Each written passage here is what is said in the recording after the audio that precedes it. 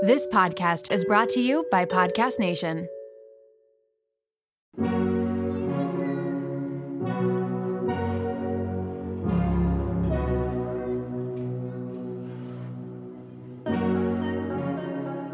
Welcome to Raw Beauty Talks. I'm your host, Erin Treloar.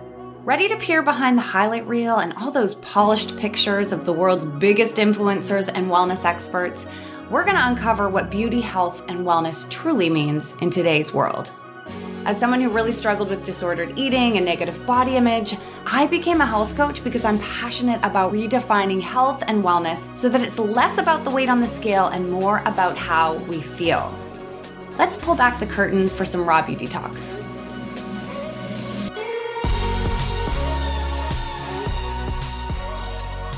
All right, Raw Beauties, I am hydrated, well-fed. I have my tea here. I had a great sleep last night. I'm ready to chat.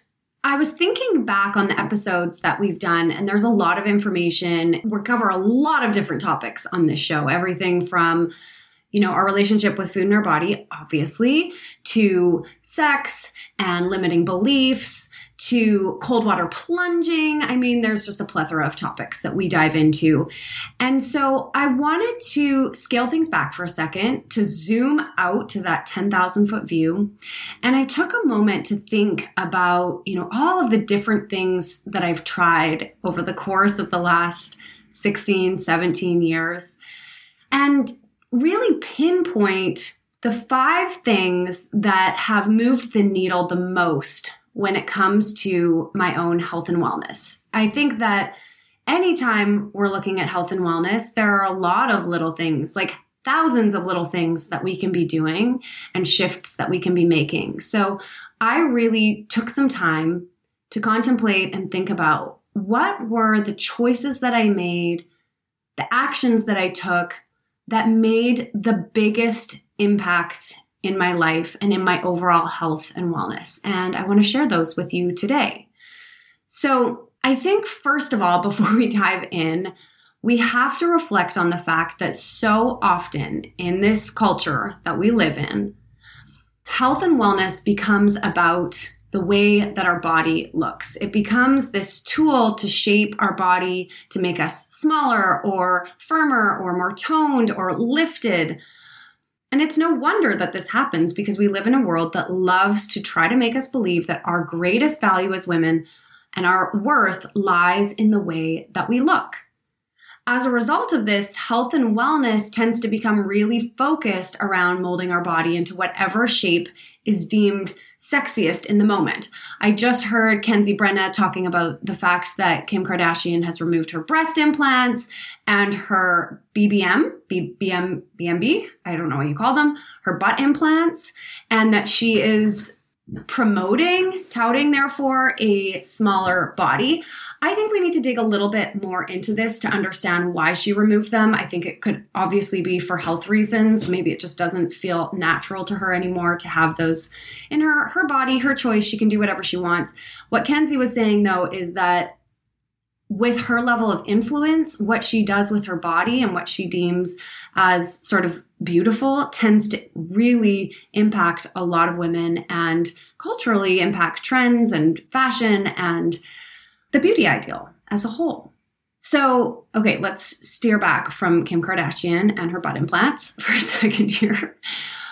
All I'm saying is that no matter what type of household you grew up in or the messages that you were receiving about wellness and your body and beauty, we are living and existing in a world that is so filled with diet culture messages that bring us back to this idea that our value and our worth lies in the way that we look, that it makes sense that food and exercise become a tool to help us get closer to this beauty ideal versus being tools to support us in tapping into greater energy, more clarity, greater focus, etc., etc.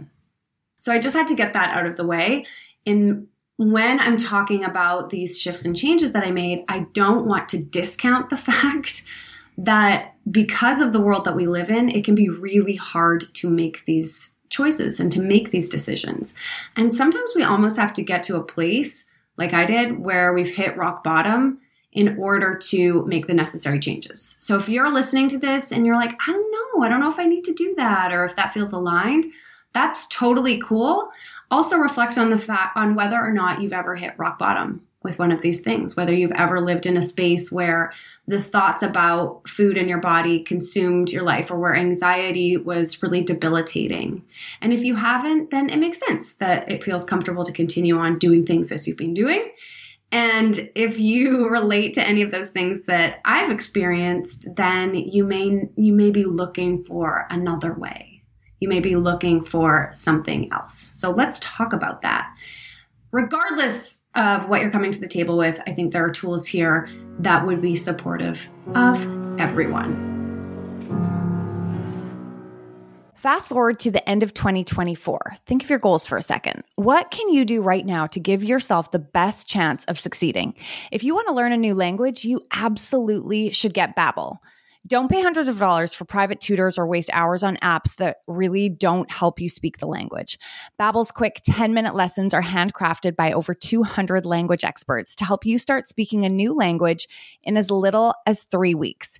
Babbel's designed by real people for real conversation, and Babbel's tips and tools are approachable, accessible, rooted in real-life situations, and delivered with conversation-based teachings so you're ready to practice what you learned in the real world. If you're heading to another country anytime soon, start using Babbel a few weeks before you go to learn basics like how to order food, ask for directions, speak to merchants without having to consult language apps while you're away. So fun. Here's a special limited time deal for our listeners. Right now, get 55% off your Babbel subscription, but only for our listeners at babbel.com/rawbeautytalks. Get 55% off at babbel.com/rawbeautytalks. That's spelled babbel.com/rawbeautytalks. Rules and restrictions may apply. This episode is brought to you by LolaVie, an award-winning hair care line founded by the fabulous Jennifer Aniston. Jen got tired of the same old struggle we all face, choosing between hair products that work and ones that are actually good for us. With LolaVie, that dilemma is history. We all put our hair through the ringer. That's why it's crucial to have products that not only repair the look of the damage, but also shield your locks from future harm. Enter LolaVie's bestsellers, the Glossing Detangler and the Perfecting Leave-In Conditioner. They're your hair's new best friend. For a limited time, you get 15% off your entire order at lolavie.com. Just use the code RAWBEAUTYTALKS at checkout. LolaVie is all about naturally derived plant-based goodness, no silicones, sulfates, parabens, or gluten, and of course, cruelty-free and vegan. That's 15% off your order at LOLAVIE.com with promo code RAWBEAUTYTALKS. You can only use one promo code per order and discounts can't be combined. After you purchase, they'll ask you where you heard about them. Tell them I sent you over.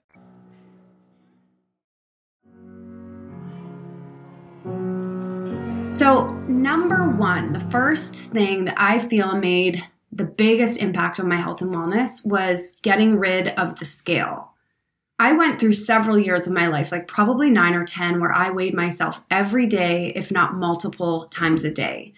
And that number on the scale determined whether it was going to be a good day or a bad day.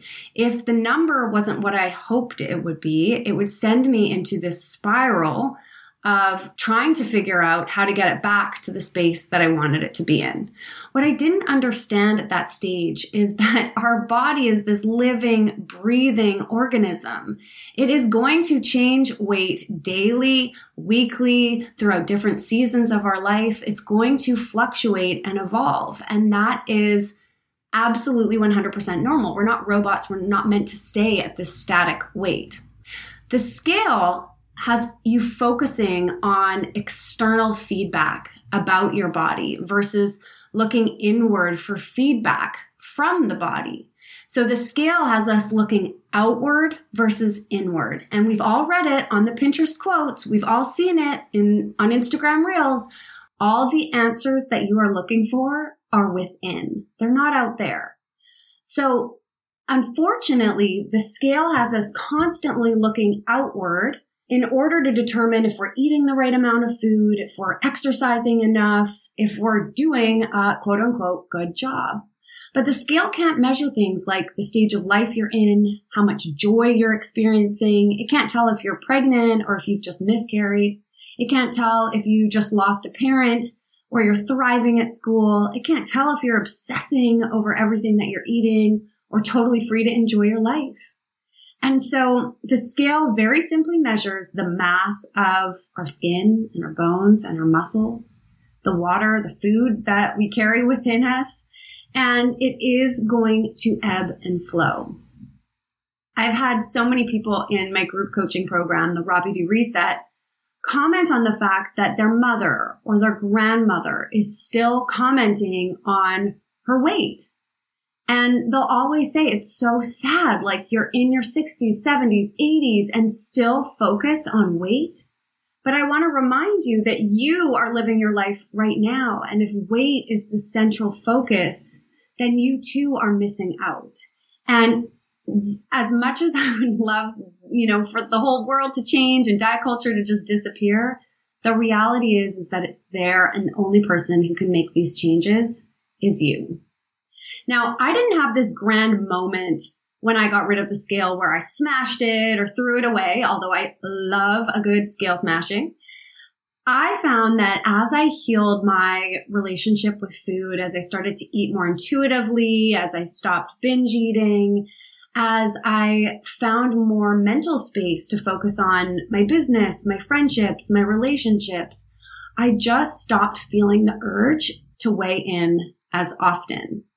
So if you are somebody who's frequently weighing in and you know that that scale has the ability to impact the way that you feel in your life, I am going to highly recommend that you don't just wait around and hope that, the relationship with it becomes better. I would highly recommend hiding it away or getting rid of it completely. You can welcome it back into your life when things are feeling a bit more even and healthy. But for now, it is going to do nothing but trigger you, distract you, and pull you away from really uncovering what your body needs, what is bringing you joy, what is giving you energy, and tuning into the signals that your body is giving you to help guide your health. So, for example, I think a lot of people who are constantly weighing in have a hard time understanding when they're hungry and when they're full. So they're almost using the scale a little bit to determine if they're eating enough or too little. What I would really encourage you to do is to work on tuning into those hunger and fullness levels, becoming more mindful around how you're eating, and really working on moving to a more intuitive form of eating. The body is designed to tell you when you need nourishment and to tell you when you've had enough. We've just become so disconnected from those signals that we no longer trust our body's ability to use them in order to maintain a certain level of health. I want to remind you that it's absolutely possible to get those signals back, to start working with your body versus fighting against it. There are lots of ways that I can support you in doing this if it's something that you're struggling with. But there's so much empowerment when we can start using our body as a tool to help guide our wellness versus these external sources. That brings me to number 2. Number 2 is that I stopped counting calories and I started eating intuitively. So again, counting calories is using external numbers and something outside of you to determine how much or how little you are eating. I completely understand why people count calories or count macros and how they start, because it seems like a smart thing to do when your weight isn't where you want to be. I think we've all heard that saying that weight is calories in versus calories out, but it's just not that simple. We can focus on calories in and calories out, but if we're not doing it in a sustainable way, what usually ends up happening is we see ourselves overeating, becoming obsessed with eating, sometimes binging, and it takes up a lot of mental capacity in our mind. So it's just not as simple as calories in versus calories out. There are so many different pieces that come into why we eat, including pleasure, connection, emotions. And so really starting to understand your own relationship with food is incredibly, incredibly important. For me, counting calories gave me a sense of being in control.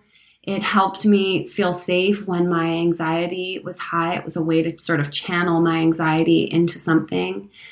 And I tracked calories in a little journal for years. My first sort of relief from that was when I was hospitalized for my eating disorder. So I spent 3 months in a hospital program, and it was actually quite quick once being in there and no longer having control over what I could and could not eat, that little voice in my head that was counting nonstop really went away. Again, though, this was sort of an external source that was in control over what I was eating and was not eating. So when I left the hospital, I found that the calorie counting started to sneak back in. And especially during times of stress or overwhelm, I would find myself counting again. And that's really when the binge eating started. When you binge eat, there's so much shame and guilt around it and you feel so out of control that, of course, what you try to do is bring control back in. And for me, that included counting calories again and restricting the foods that I was eating, which subsequently led to the binge eating. All this time I'm thinking, this is my fault. I'm not disciplined enough. Like, what is going on right now? I feel so out of control and so much anxiety around all of this. Little did I know the restriction, the counting was really setting me up and my body up to get back to that space of overeating, binging, and losing control around food. Oh, and also thinking about it nonstop. It wasn't until I started to look inwards again and to learn mindfulness around eating and mindfulness in life in general. And then tools to really support my anxiety, to help me find a more grounded sense of calm without looking to food or using food as an emotional crutch to get me there, that those thoughts of what I was eating started to soften just a little bit. And as I had more mental capacity to think about other things, I actually started to dream up raw. And raw became this creative outlet for me. I mean, back in the day, it was a blog and I interviewed women about their relationship with food and their body. It became sort of this healing project for me to work on. And my mind, my passion, my energy, my anxiety began to channel into that rather than food. I often say I think my work with raw really saved me, and I think that rings true today. But if I could recommend to anybody out there who is listening, who is still in that space of counting or labeling foods as good or bad, restricting, counting macros, obsessing over this stuff, I would let you know that true health and wellness doesn't require you to track, to measure, to monitor these micro moments in our life. True health and wellness is something that we can look at on much more of a macro scale. Okay, so what do you do if you're counting calories or tracking macros or feeling like this area of your life is pretty sticky? My biggest recommendation would be to really explore intuitive eating. Intuitive eating is a way of eating that was created by 2 registered dietitians. There are some incredible books on it. Anti-Diet by Christy Harrison is amazing. I'll link to that in the show notes. But intuitive eating allows you to really reconnect back to your body's hunger and fullness signals. It teaches you how to cope with big emotions without using food. It is rooted in body positivity and self-love and kind of rejecting diet culture. If I'm being honest, I don't think I ever really knew that I was working towards intuitive eating on my healing journey. I think I naturally became an intuitive eater the more I worked with my own coach, which I'll talk about next. And the more that I have learned to navigate big feelings, to come up with different coping mechanisms other than food, with time, I became an intuitive eater without really understanding that that is what I was doing. Nowadays, there is so much information around this. There are systems and steps and programs and supports in place, and there's just so much more conversation around this. So there's an endless number of tools that can support you in moving away from diet culture, health and wellness practices to a more intuitive way of being. If you ever have any questions about my journey in this area, please send me a DM or shoot me an email. I'm always happy to talk about this because I know how tricky it can be to leave those practices of counting and weighing and obsessing behind. It can be scary because we don't trust ourselves not to lose control around food. We don't trust ourselves to be able to manage those big feelings, but I promise you, you can. Number 3 is that I started working with a coach myself. When I started working with a coach, I was around 25 years old, and I had done a lot of therapy. I'd obviously spent 3 months in this hospital program where there was lots of group therapy and one-on-one therapy.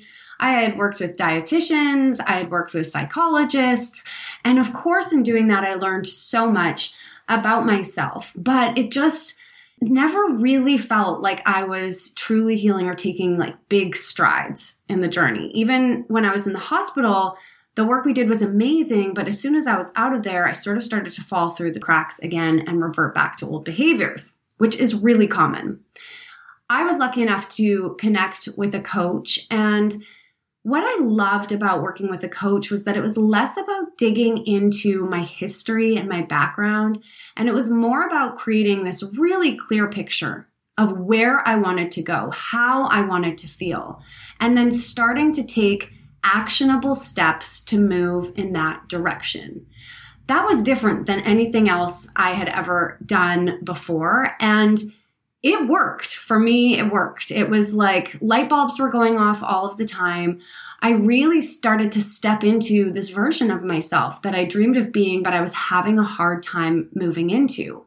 I had a lot of limiting beliefs that were getting in the way. I had a lot of fear that was getting in the way, anxiety, all of these things. And working with a coach helped me break through those barriers to do things like starting Raw. And I started dating Scott right around this time.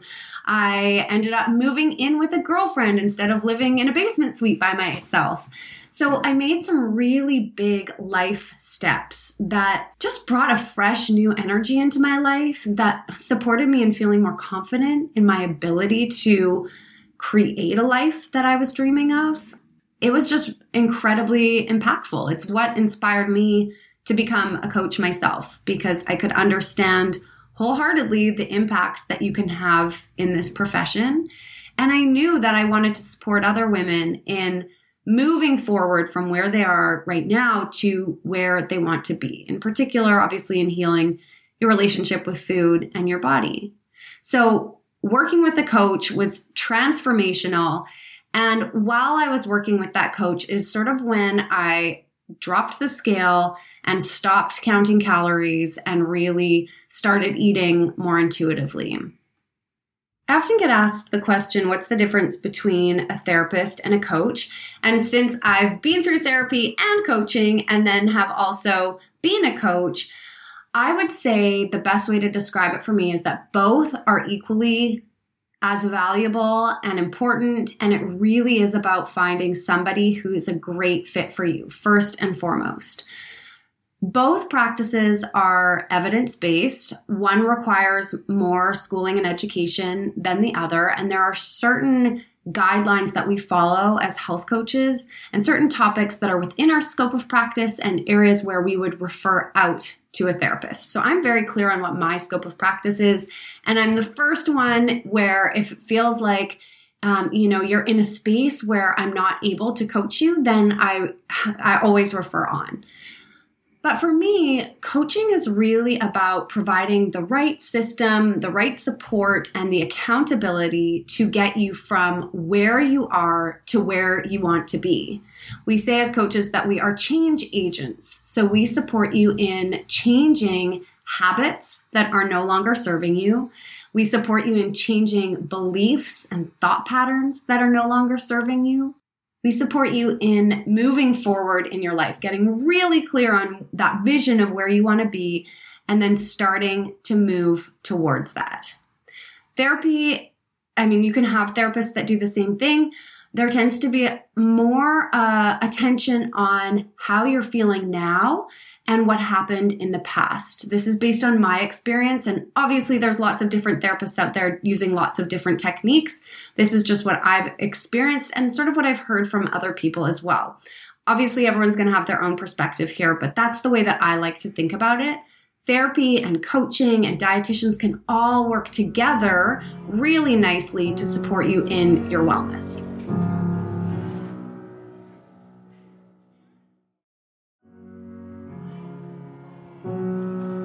Okay, let's talk about number 4.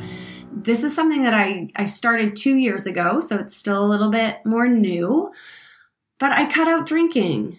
I stopped drinking in January 2021 with the plan to quit for 1 month. I did a full podcast episode on this, and I will link that down below because it's been one of the most transformational steps that I've ever taken. I literally planned to do sober January, to spend 31 days not drinking, and 1 month rolled into another month, and here we are today. I've had a glass of champagne in Paris since I stopped drinking, and I think I had like a sip of wine or 2 sips of wine this summer up at our family cabin, but both times I was really underwhelmed by it and sort of took the sip and was like, nah, don't need it. Doesn't taste good to me anymore. So I want to be completely transparent that I stopped drinking, not because I would ever classify myself as an alcoholic, but because I wanted to support my mental health. I have had a lifelong experience with anxiety. I was really looking at triggers for anxiety, and one of the things that kept popping up was alcohol. We know alcohol is a depressant and that it can trigger and stimulate anxiety. It's also incredibly socially acceptable, and you can feel almost ostracized a little bit when you're not drinking. I have to say I've been incredibly lucky to have the most amazing support system around me with friends and even the Raw Beauty community. Whenever I share about this, I'm always amazed at how many of you aren't drinking as well or have really started to reduce your alcohol consumption. So I've had nothing but positive experiences from it, but I know that's not the case for everyone. Alcohol is also known as ethanol, and you may have heard of ethanol before. It's what we put in our cars. It's in gas. It's what you smell in nail polish remover. It is in paint. And it's the only socially acceptable drug that we have to explain not using. I don't want to preach on this topic, but at the same time, I do kind of want to. Alcohol is poison for our body. It makes us feel good in the moment, but afterwards we're left with, usually not the best feelings. We get hungover, or some people's personality changes when they're drinking alcohol. When we really step back and think about this, it doesn't make a lot of sense that it plays such a large role in so many of our lives. For me, alcohol was always just this piece of social activities, like you go out for dinner and you have wine, maybe it's Thursday night and it's been a big week, so you have a glass of wine or two. And it wasn't that I was always thinking about it. It wasn't that my personality changed so drastically or I ever had these big moments of regret, but I would certainly feel a lot more anxiety the next day. I had what my husband and I called the fear, where all of a sudden I would just start questioning everything, and I would be, concerned about whether or not work was going to work out and how I was going to get everything done, and the news would become really overwhelming. The more and more I do this work, the clearer I am on how I want to feel in my life. I want to be energized. I want to be present. I want to feel grounded, and I want to feel like rational and capable of making decisions in my life. When you start to get clear on how you want to feel, you can begin to filter your choices through those feelings. And if your choices aren't moving you closer to those feelings, it becomes easier and easier to let them go. So when I stopped drinking, I started to feel more grounded. I started to feel more calm. I had less anxiety. I started to feel more present in my life. Even when I was at social events, I could really be there with people without numbing out at all, without having it a little bit fuzzy. And I started to understand that these lies that I told myself, like I'm no fun if I'm not drinking, or I won't be able to like get up and dance and really let loose, that they were just that. They were lies. And I have just as much fun not drinking, if not more. Yeah, there are a couple moments when you're like, am I actually going to do this? But it's so incredibly empowering when you realize that you don't need something to show up fully as yourself. So as months rolled on and on, I just got more and more clear that this wasn't something that I ever wanted to have play a big role in my life again. Now, will I have that glass of champagne here or there, or I can't even imagine having a glass of red wine now, but I feel like champagne is the only thing that's sticking out to me. Sure, maybe, yes. Am I committed to never ever drinking again? No, but I really can't see how it would find a lot of room in my life again at this point. Now, I'm not going to become some anti-alcohol like martyr, whatever you want to call it, but it did make such an incredible impact on my life that I would be amiss to not share it with you. If you're listening to this and thinking, I'd be interested in that, I'm a bit curious about it, I would just recommend starting off by really reducing your alcohol intake during the week, maybe having one night a week where you do indulge in some drinks, or try a month like I did. Try a month without alcohol and see what you learn about yourself. You can always go back, but I guarantee that you'll discover a little bit more about yourself in taking a break. Number 5 is that I started meditating. Now, I was the individual when I started meditating that could not sit still for more than 30 seconds. I could not find comfort being in my body. It was the same when I started yoga. The only yoga I would go to was hot yoga because it felt like I was really sweating and it's a lot more intense and somebody's talking the whole time. But sitting in stillness, focusing on my breath or the words of somebody and doing it like for consecutive minutes, no, I could not do it. It was just not comfortable for me. And I didn't feel like I was being productive enough in meditating. So it's pretty cool that now here I am about 10 years after I first tried meditation, and I have done my meditation teacher training. I'm excited to be hosting our first meditation workshop in November. And I meditate for 30 minutes a day, minimum. I look forward to my meditation. It is the most grounding practice that I have, and it gives me so much insight and awareness as to how I'm doing. I have a bit of a tendency to work myself to the point of panic attacks and really high anxiety. And meditation allows me to check in with myself in a really honest way to determine how I'm doing, to bring my stress levels way down, to gift me more presence in my life, more focus and concentration. It has given me a greater sense of inner peace than anything else that I have done. And it is a practice. I didn't go from 0 minutes to 30 minutes. It looked more like from 0 minutes to 1 minute to 2 minutes to 5 minutes to 10 minutes. Oh, stop for 6 months. Get back on the horse, 15 minutes of guided. Oh, didn't do it the next day. Try again. Do Michelle Cambolis' Monday meditations. Okay, now we're doing it every day for 10 minutes, but then, oops, we dropped off for 3 weeks. Get back on the horse. Meditation also taught me that it really doesn't matter how many times we fall off in our journey of healing, whether that's with food or exercise, meditation. We're not going to do everything consecutively day in and day out.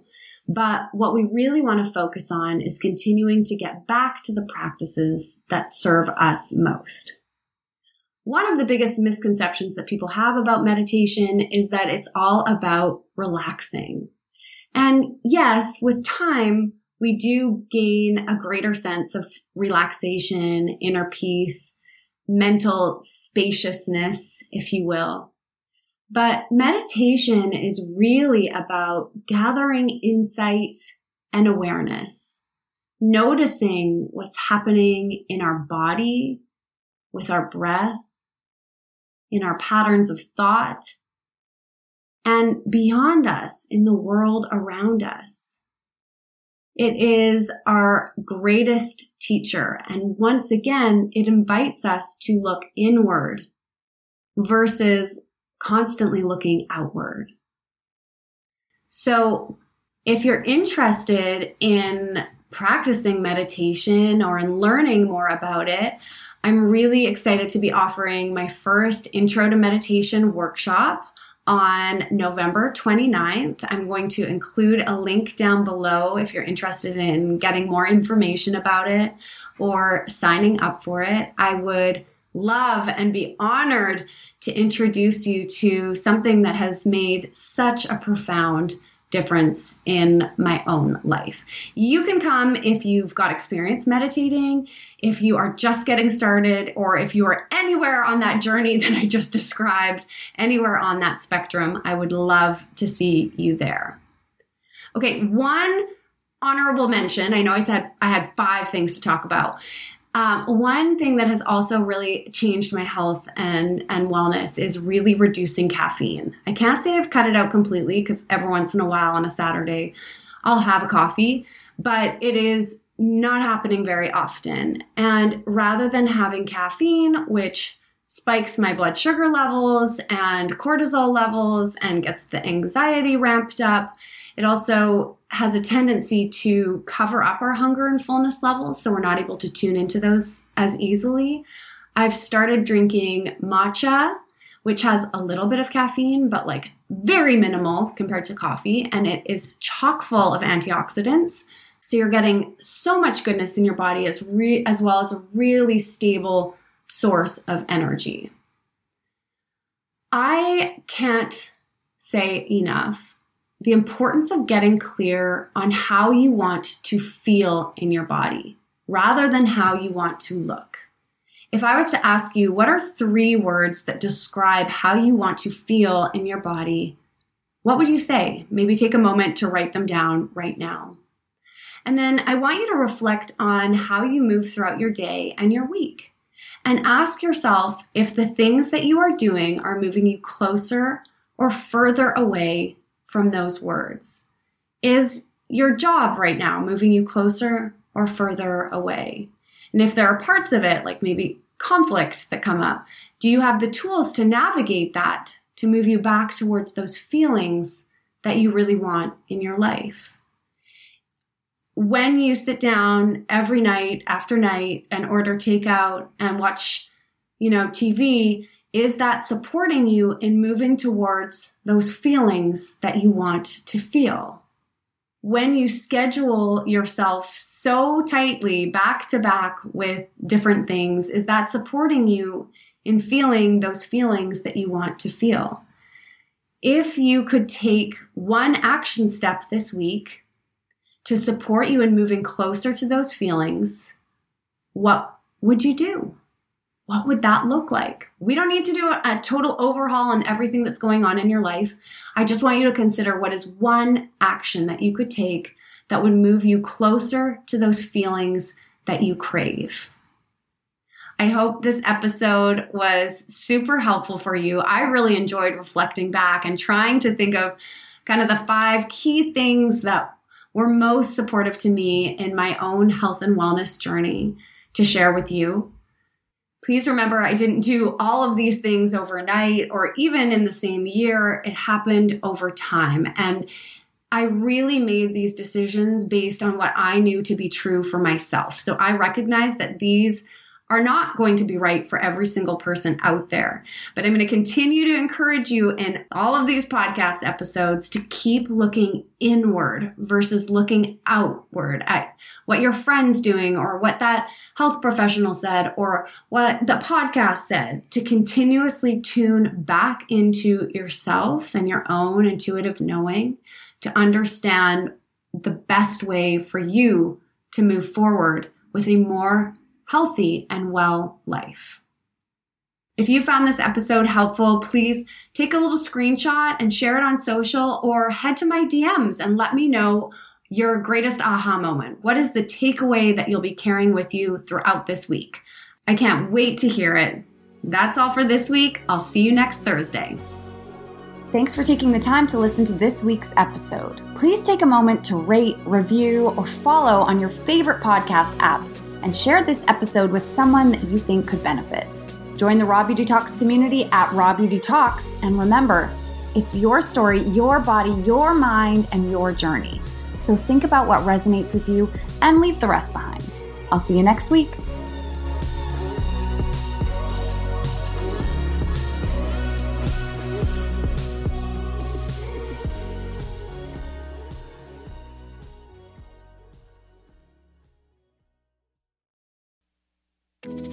Do you ever feel like you're struggling through motherhood? You're not alone. I'm Erica Jossa, host of the MomWell podcast, therapist, and mom of 3.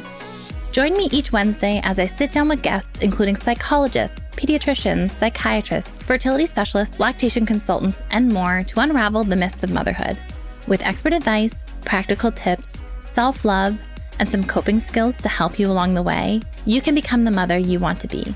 Listen to the MomWell podcast at momwell.com/listen or on your favorite podcast platform.